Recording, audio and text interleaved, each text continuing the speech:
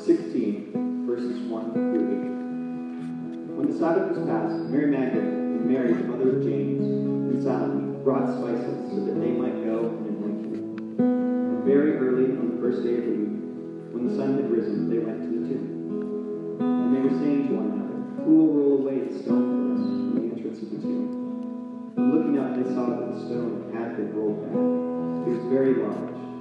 And entering the tomb, they saw a young man sitting on the right side, dressed in a white robe, and they were alarmed. And he said to them, "Do not be alarmed. You seek Jesus of Nazareth, who was crucified. He has risen. He is not here. See the place where they laid him. But go, tell his disciples and Peter that he is going before you to Galilee. There you will see him, just as he told you." And they went out and fled from the tomb, for trembling and astonishment had seized them. And they said nothing to anyone, for they were afraid. This is the word of the Lord. Please be seated. All right, good morning, everybody. Good to see you all here this morning. My name is Dave. I'm the lead pastor here at Redemption Tucson, and it's just good to be here together this morning. It's good to have you all here. Good to see you. I'm going to start my little stopwatch here, so don't mind me for a moment, because I may or may not have gone a little long last week, if you noticed. So I want to, because I thought I could read that clock, and I can't. So also with that, you might feel like this is a super young church, but just look at, I have gray hair in my beard, I can't even see the clock. So if you feel like you're older here, hey, I'm there, right there with you. But we have a lot to get into. I actually want to give you a heads up, though, before we get into the sermon. And if you've never heard me preach before, or you're new here, or you forgot, I have a speech impediment, so just want to make sure that y'all have a heads up on that as we go and walk through. I just want you to know what's happening. And also, again, before we get into Mark chapter 15, I want to again give you a heads up on where we're headed. So this is our last week preaching through Mark. We've been in it for about a year. We've been walking through the gospel according to Mark. It's been really fun and shaping, and I'll get into that more here in a bit. But before that, so next week we're going to start a new series. It's our Advent series. And Advent is something that the church has historically celebrated throughout the world. And it's a time of anticipation, the week after Thanksgiving, the 4, and then if you count Christmas Eve, the 5 kind of times we gather corporately building up to Christmas. We build anticipation and excitement for the coming of Jesus and in his birth. And so our theme this year is hope, and I'm excited for it. We have a lot of fun stuff. In fact, we're going to have our first ever Christmas Eve service, so kind of keep posting on that. It'll be hosted in somebody's home, but just excited about that. We're getting big as a church. We're growing up. Amen. We're still young, though, a little bit. Like, I just had a little mistake. I forgot to turn off my mic. After I did the mic test, I was out in the lobby welcoming people, and apparently my voice was just coming through in here. It could have been a lot worse, if you know what I mean. So, if you've ever seen Naked Gun back in the day, could have been really awkward. So, thankfully, that didn't happen. Guys, I don't have time for this. So, stop distracting me. So, Advent. We're going to celebrate with an Advent offering as well. And every year this is something that we'll do. And this is above and beyond our normal tithes and offerings. We have an opportunity to give out of our abundance, whatever that might mean for you particularly. It means we give out of gratitude, and whatever God has provided, we give above and beyond what we would normally give to be used to go outward. We say we're gospel-centered and outward-focused. And so I want to encourage you to begin praying, or to talk with your spouse, and to consider how God might lead you to give during this Advent season. And that will go into we define our outward focus in 3 ways, and that is close, near, and far. And so close would be our benevolence offering, what we give to anyone within our congregation or anyone who comes to our church and says, I need help in this particular season. So we want to build up that particular part of our budget, as well as near. So Safford School, where we meet, almost 90%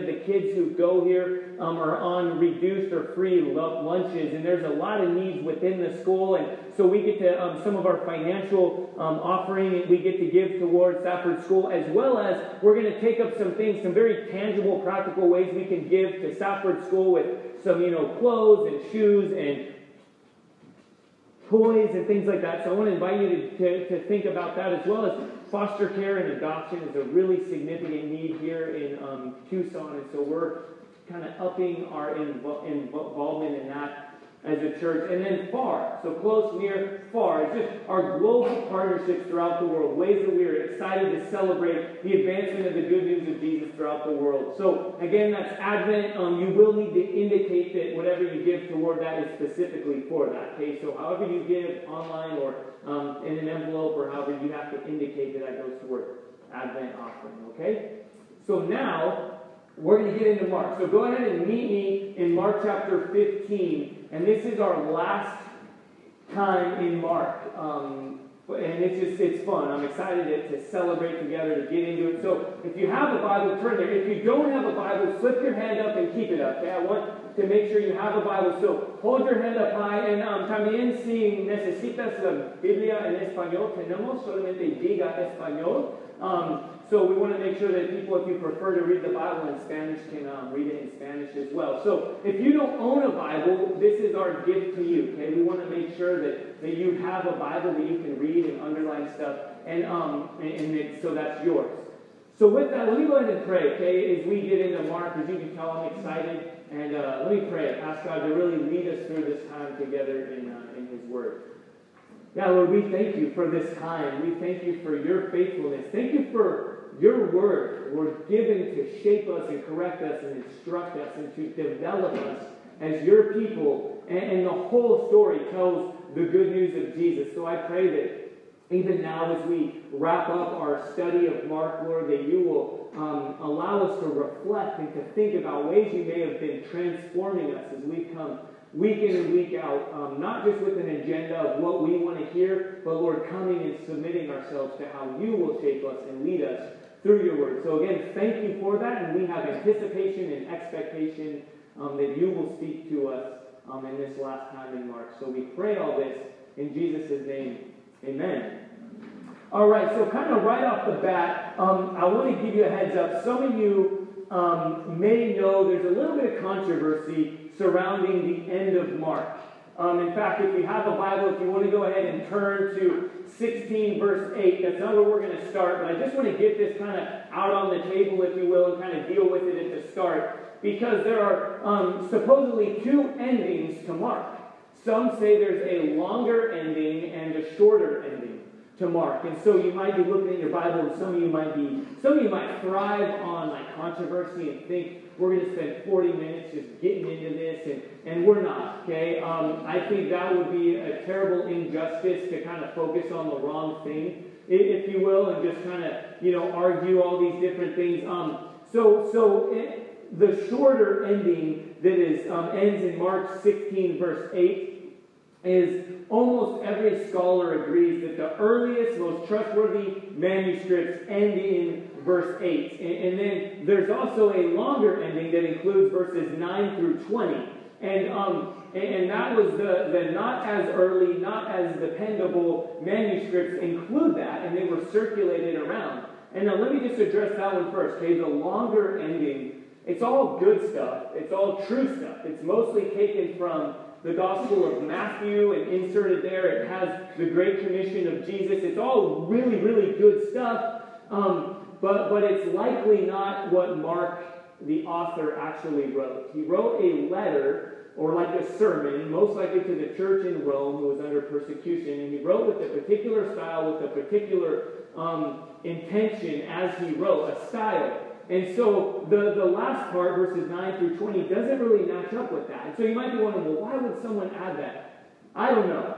All right? It might be like the type of person that just got to finish a joke, even if it's like nauseatingly obvious, right? Like the horse walked into a bar and the bartender said, why do you have a long face? Why the long face? And then that guy has to jump in and be like, oh, because horses have long faces, and long faces also mean that you could be down, and usually, and you're like, all right, we get it. Like, thanks.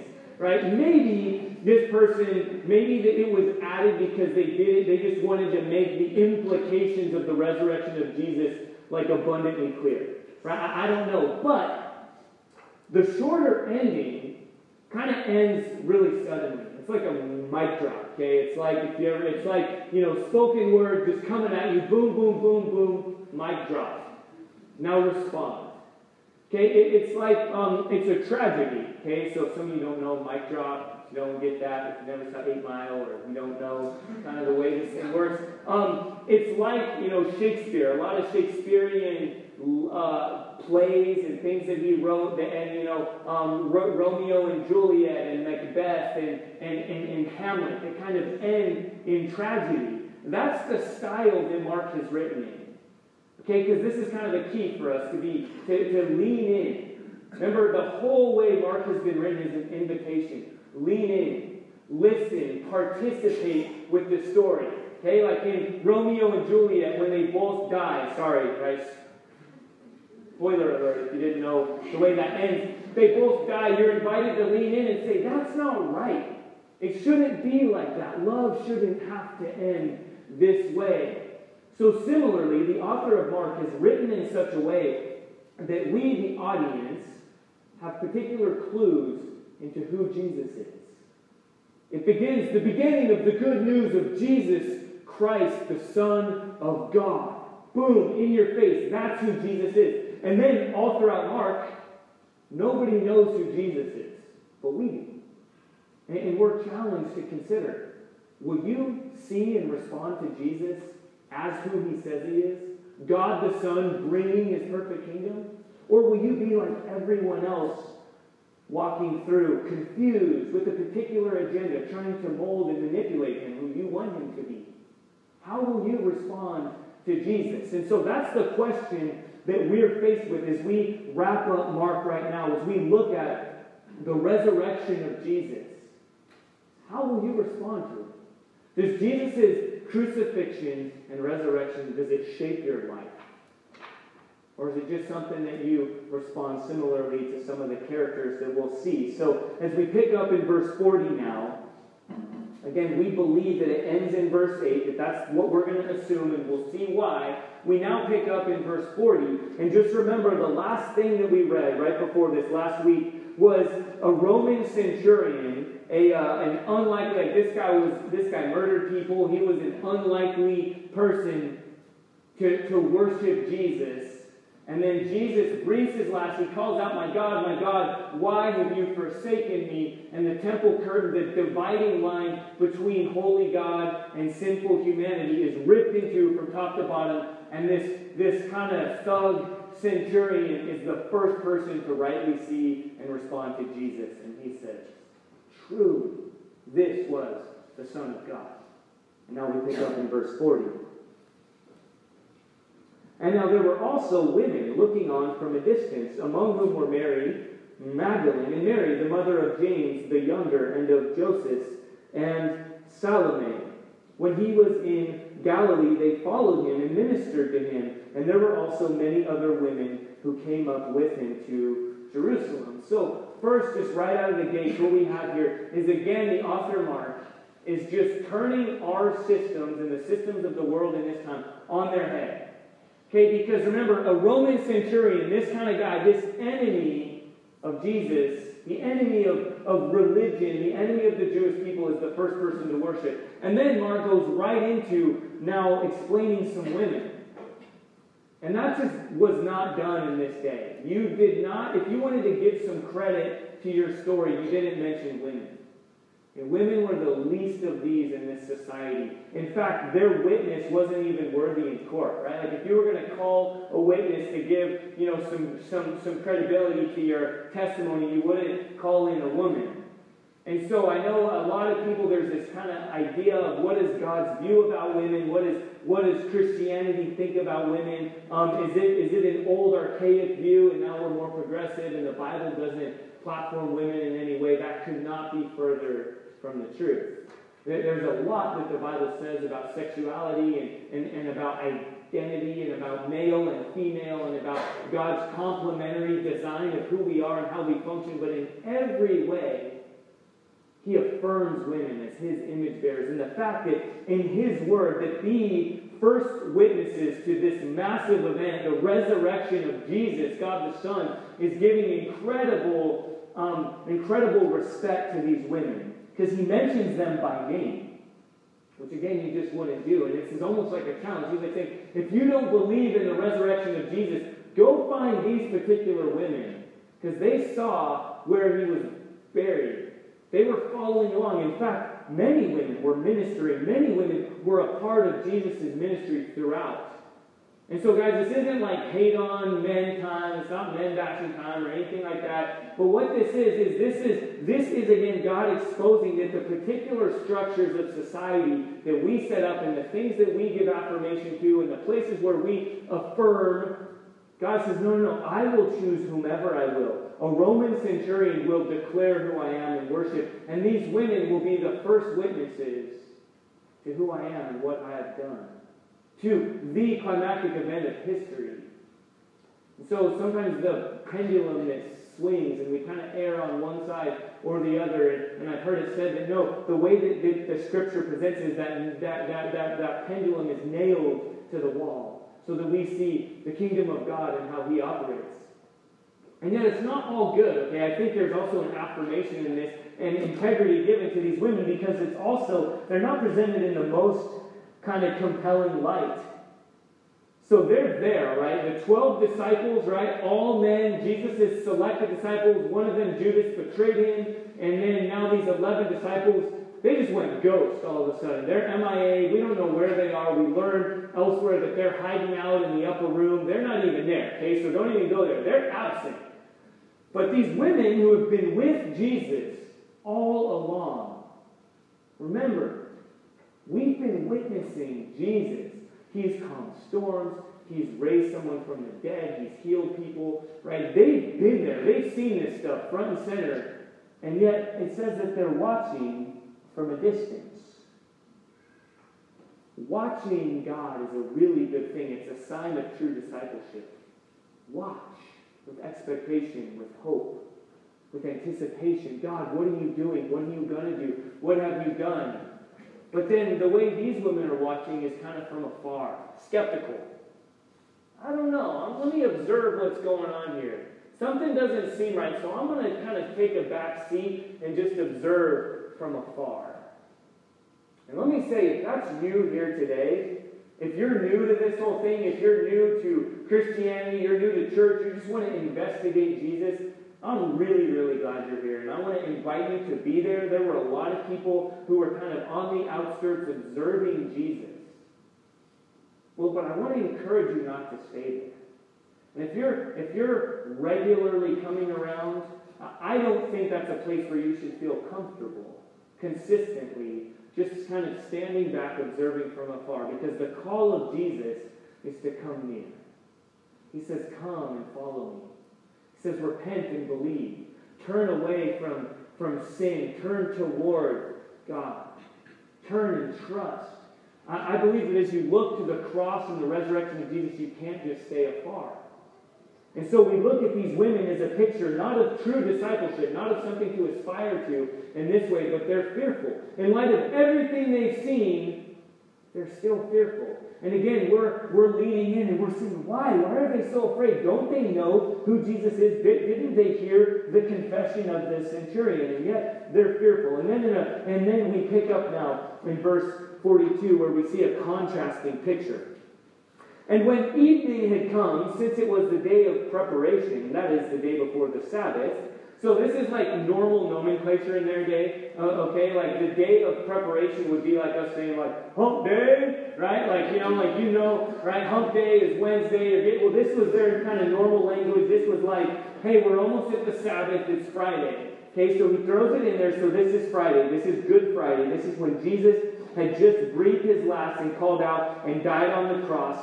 And then it says in verse 43, Joseph of Arimathea, a respected member of the council, who was also himself looking for the kingdom of God. He took courage and went to Pilate and asked for the body of Jesus. So he was a member of the council. The council is likely the Sanhedrin. Right? If you remember, Jesus is tried by the religious council, the Sanhedrin, the religious authorities of Judaism. And in the same way that this Roman centurion who just oversaw the crucifixion of Jesus had his eyes open when the veil was torn and he responded in a worshipful response, now we have another seemingly enemy of Jesus, a member of the religious council that tried him and sent him before Rome, before Pilate to be crucified. It says that he was looking for the kingdom of God. The same language, the same idea as these women, right? The women are looking on from afar. These three women, these followers of Jesus from all along, they're skeptical, they're looking, but they're not so sure. But then in contrast, this unlikely character, Joseph, he's looking. The language there is he's got anticipation. Is the kingdom coming? God has promised this kingdom, and he missed it, right? He missed it in Jesus. But now, seeing these events, seeing this stuff, he says, maybe something's changed. Something about this kingdom is coming. So he takes courage. Because true discipleship, being a true follower of Jesus, requires courage. It requires looking with anticipation. Not putting God on trial, but asking questions in such a way that when he reveals himself, you see, oh, perhaps I need to lean in. And so he leans in, he takes courage, and he goes before Pilate, and he asks for the body of Jesus. And Pilate was surprised to hear that he should have already died, because usually the crucifixion took a long, long time, and Jesus died pretty suddenly. And Pilate's surprised. And so who does he call? Verse 44. Who does he summon to himself? Centurion. It's just fun. Look, isn't that crazy to think that this man with incredible influence, this Roman officer, this centurion, saw Jesus and proclaimed, man, surely this was the Son of God. And then he still has a job to do. He's still in a position of honor and respect. And so when Pilate needs to decide whether or not he's going to give the body of Jesus to this man Joseph or not, he calls the centurion. And the centurion affirms it. He says, yeah, Jesus died. He breathed out his last. I don't know that he actually says how he died or whatever. Mark doesn't really want us to know that. But he shows us that the centurion's influence is being used here by God. And he affirms the death of Jesus. And so Pilate learned it, and he gave the body to Joseph. Again, just sit there for a minute. Joseph could have, he's taken an incredible risk here. Right? Like imagine, right? You conspire with all your friends. Hey, this Jesus guy is a challenge to us. Let's get him killed. And then all of a sudden he's killed. And then you get up and you go, hey, something's different about this guy. Can I have his body to have it prepared and put in the tomb? I want to honor him because something about the kingdom of God has to do with this guy Jesus. And all his friends are going like, dude, what, you sellout? What are you doing, man? We just don't give this guy any more honor. Like, don't give him any respect. What he can do no other than respond as he sees the kingdom and how it's related to Jesus. And then Pilate, right, could be like, why do you want the body? Are you one of his insurrectionist friends too? Maybe I should arrest you as well. And yet, again, he sees and he's taken with courage. And so he gets the body of Jesus. And then it continues on there that Mark wants to show us what happens to the body of Jesus. So he mentions these women. He mentions Joseph of Arimathea. He mentions the centurion. He mentions Pilate. And he goes on and he mentions that a stone was rolled against the entrance of the tomb. And then we see later that these are heavy stones. They're out of rock. It's as if he's certifying the death of Jesus. Okay? He doesn't want us to have any out here. Right? He doesn't want us to try to dismiss it like perhaps some of us have. And let me just say here as we continue on, that this isn't written to answer every question that any skeptic might ever have. Okay? Like, this isn't saying, yeah, well, maybe the swoon theory, right? Maybe Jesus didn't really die. Maybe he was put in a cave and then he woke up all of a sudden. Or all these other theories that you may have heard that are trying to combat whether or not Jesus truly is the Son of God, whether or not he truly died on the cross, whether or not he truly rose from the dead, and not just that, whether or not he is truly risen today. In facing that question, how do you respond to the resurrection of Jesus? Honestly, the only answer you can have is yes, I believe and will follow and worship him and give him my life, or no, I just, for some reason, I'm not there. I don't want to believe, I don't want to trust, I have questions, I have hurts, I need some answers. But I don't think it's an option to say, well, the resurrection, who knows, nobody really knows, all this stuff. Because if you dig in deep enough, you will see. In the thousands upon thousands of crucifixions, and Roman history just tells about tons of these, there's not a single case where someone crucified didn't die. There is absolutely no way, after the exhaustion that we've seen Jesus have, that he somehow all of a sudden mustered up the strength to unwrap himself from the linens that he's wrapped in, to push this massive stone down, to sneak by these, right? It's just, I could get into it, right? I said I wasn't. It's just not an option. So what I'm asking you for is just be honest. If you're here today, and I'm asking you, how do you respond to the death and resurrection of Jesus? You either need to lean in and say, I want to hear more. I want to believe. I want to have faith. God, help my unbelief. Open my eyes. Show yourself to me. And just admit that that's where you are, or respond in faith and in worship. But there's really not an option to kind of dismiss it. Maybe it just won't work. And so continuing on here, we see this last part where again he mentions the women. And I just want to hammer this home because I actually read a quote that he says here, where he says, and the women were watching in verse 47. Mary Magdalene and Mary, the mother of Joseph, saw where he was laid. Again, this is massive, guys, because nobody would do this. Nobody would say this. In fact, one man, Celsus, a second century Greek philosopher, just to get an idea, I actually read this, to get an idea of how people would think of women.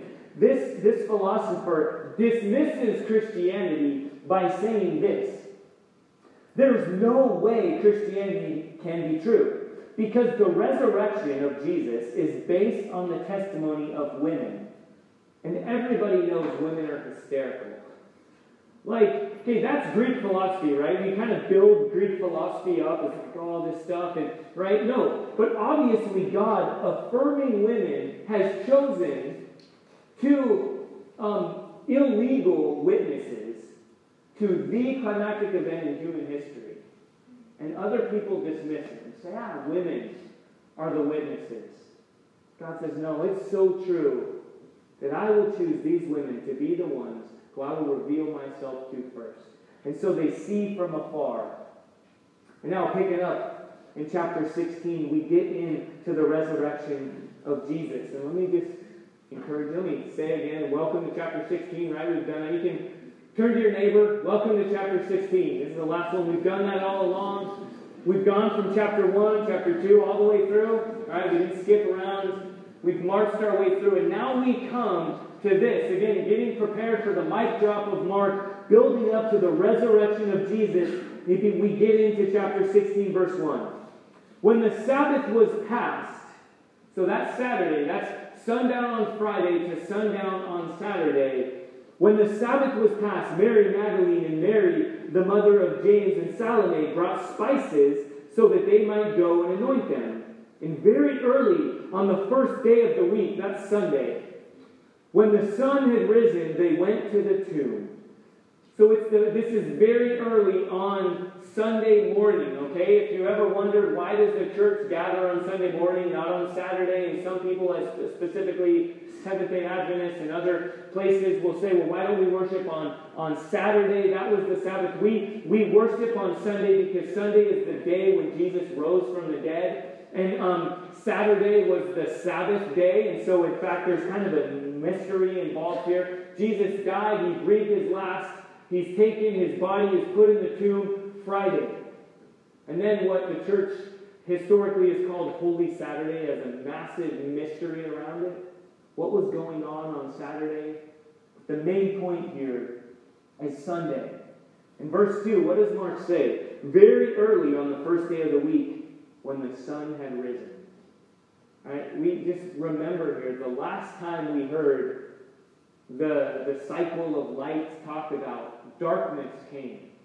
Right at noon, when the sun is at its highest, and then when Jesus breathed his last at 3 o'clock in the afternoon, that's the time of the sacrifice. That's the time when the priest would offer up sacrifices to God. Jesus, the perfect sacrifice for sin, the sins that you and I have committed, the sins that have defined our lives. Jesus took that on himself and breathed his last and said, my God, why have you forsaken me? And darkness was there, because darkness is judgment. And darkness is disorientation. Darkness is the result of sin, poured out on Jesus as he is the perfect sacrifice. There is darkness. And as an audience, you and I reading through this or preaching through this as it would be done, we would have read that and then we would have continued to read, and we're still surrounded in darkness. Jesus, God the Son, the good news, the King who has come to bring the kingdom of God. Darkness, disorientation, judgment. His body put in the tomb, wrapped up with linens, a massive stone put there, darkness. But then on Sunday morning, the sun has risen. And Mark wants the goosebumps that we are feeling to be there. He wants us to lean in and to realize something has changed. One man has said it like this. He said that the resurrection of Jesus is the hinge on which the story of the world turns. This is the event that shapes all of history, all of creation, all of our lives. And so, the sun has risen, and yet, audience, to this tragic story, how did these first women come? They came with spices to anoint Jesus. Isn't it ironic? Jesus said time and time again, on the third day I will rise. He said the Son of Man will give himself up. He will be crucified, he will die, and on the third day he will rise. And here it is, the third day. His disciples are MIA, right? They're not even there. They're not like, hey guys, it's the third day, wake up. Let's go check. Like, what can it hurt? Let's go check. Remember Jesus said all this? But again, they just missed it all along. Like us so often. They go to the tomb looking for Jesus. And that's admirable. But they come with spices. Because nobody was expecting the resurrection of Jesus. This is a massive, massive difference. Because I believe that a lot of us in this room have come to see Jesus with spices in our hand. Because they came expecting to find Jesus still in the tomb. And if that is the Jesus that we are here to find, a good example, a martyr, someone to set your life after, a good little bit of religion, because religion is good to have in your life, a way, right? Love others, treat others the way you want to be treated. Jesus is a good example. That's the Jesus that's still there in a tomb, ready to be anointed with oils and spices, to have his body honored, to be laying in a tomb decaying. But that's not the Jesus that you and I are asked to respond to. In verse 5, they entered the tomb, and they saw a young man sitting on the right side, dressed in a white robe. He's an angel. This is an angel. He's there. And they were alarmed. They're scared, right? There's a posture all along. All that they've seen, they're fearful. And then in verse 6, he said to them, do not be alarmed. You seek Jesus of Nazareth, who was crucified. They're like, yeah, that's right.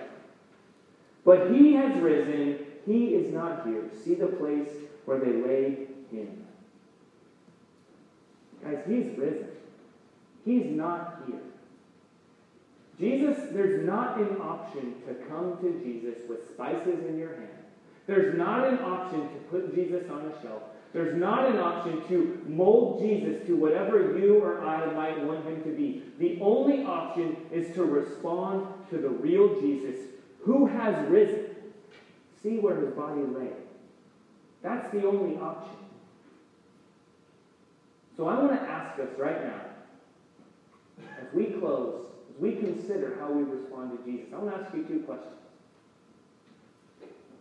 On whether or not the resurrection of Jesus shapes your life, having to do with sin and with hope. With sin, what do you do with sin?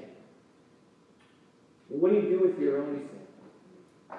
I'm not going to get into how, but I myself this week have had opportunity after sin, as I've prepared this sermon, to consider in that moment, God, do you accept me? God, how do you look at me right now? God, what do I need to do to get back to that place where I feel restored and reconciled to you? God, my identity feels broken. I feel like sin defines me. I feel like whatever I've just done, that is who I am. And then others who have sinned against me. God, what they've done defines them. What they've done to me defines me. And then maybe you have a list of things to do. Have a quiet time, read your Bible. Maybe you sin late at night, and maybe you think, I'm going to wake up early in the morning. Somehow that'll help. I'm going to wake up early, I'm going to read my Bible, I'm going to journal. Oh, I know what I need. Thankfully, it's Saturday. I've got Sunday the next day. I can go to church, check. I can have an emotional response in worship, check. Then I'll be good. That's a subjective dealing with sin. And that is not the way the resurrection deals with sin. That is not the way that God deals with sin. A good way to understand, does the resurrection of Jesus define my life, is to consider, what do I do with sin? Because do you want to know what God does with sin?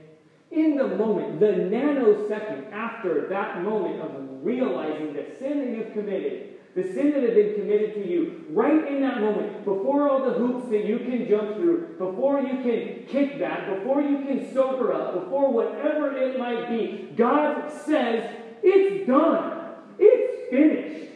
I forgive you. Because the cup of wrath, the cup of consequence of sin has already been poured out on my beloved Son. When he cried out, my God, why have you forsaken me? That is God pouring out the effect of sin in its full. Amen? And then, in this moment, when Jesus victoriously raises from the dead, the fact that the tomb is empty, that the resurrection has happened, that shapes your life. Because that shows that God is a God of restoration, that God is a God of forgiveness, that God is a God of acceptance, that God says, come near to me, because Jesus has done what you cannot do, and Jesus has paved a way that you could not pave. So before you can do whatever you think you need to do to be right with me, just look to Jesus and thank him and confess and rejoice and worship and have that emotional response, not in order to be made right, but in response to the good news of Jesus. How do you deal with sin? And then lastly, hope. What does it look like for you to walk through a world full of pain and tragedy and hopelessness? Again, the option, some of you have heard of Blaise Pascal, and a philosophical option is Pascal's wager. How many of you have heard of this? Pascal's wager. Pascal's wager says, believe in God, take on a little bit of religion, in our case, take on Christianity, because hey, if it's not true, you're still a good person, you still live a good life, you still have some friends, you still go to potlucks, right? You still eat crackers and juice once a week. It's good. The wager is in your favor, but man, if it's true, well, then you've done right. You're right with God, you've done the right thing. So you can do no wrong. But I don't think God doesn't take that. God is not a wuss. Right? He doesn't give us that easy out. In fact, in 1 Corinthians chapter 15, the author Paul says, if Jesus didn't really raise from the dead, we are foolish. We're pardon the term, we're caught with our pants down. We look stupid. Man, we are basing our whole lives on a lie. Man, eat, drink, and be merry, for tomorrow you die. While out, whatever you want to do, make life the way you want it, because really there's no other, why would you base your life on a lie if Jesus didn't really raise from the dead? But if Jesus rose from the dead, because Jesus has risen from the dead, everything he has to say about you and me and us and how we live and how we function and how we relate and how we're married and how we prepare for marriage and how we respond to tragedy is defined by the fact that Jesus is not there, for he has risen. Because guys, let's be real.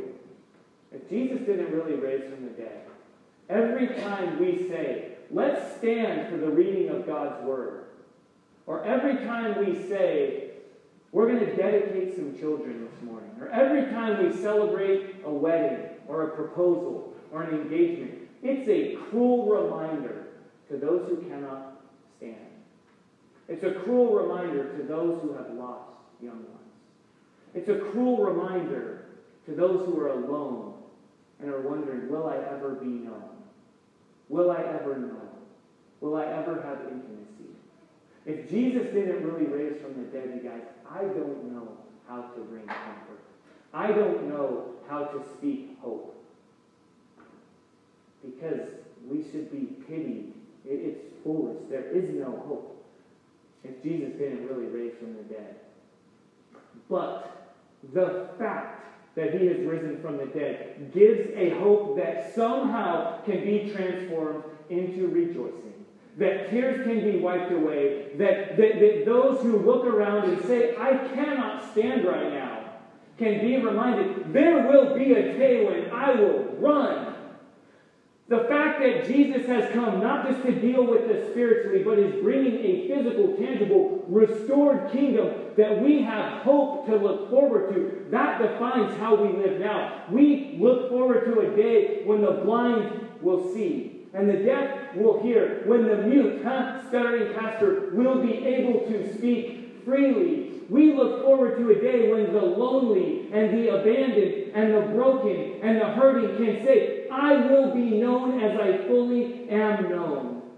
That is a day that we can look forward to. How does that not shape our life now? How does the empty tomb of Jesus not define you and me and us? Because guys, somehow Jesus, raised from the dead, points to scars and reminds us that God takes really, really bad, hurtful, tragic things and makes them good. Amen? So as we close, let me remind us that our lives can be built upon the resurrection of Jesus. And Mark ends it abruptly and tragically in verses 7 and 8. The angel says to these women, but go, tell his disciples and Peter. I don't know why he singles out Peter, probably because Peter's the one that betrayed him most pointedly. Go tell the disciples and Peter that he is going before you to Galilee. There you will see him, just as he told you. This is good news. This is a reminder that God is faithful, whether or not you and I are.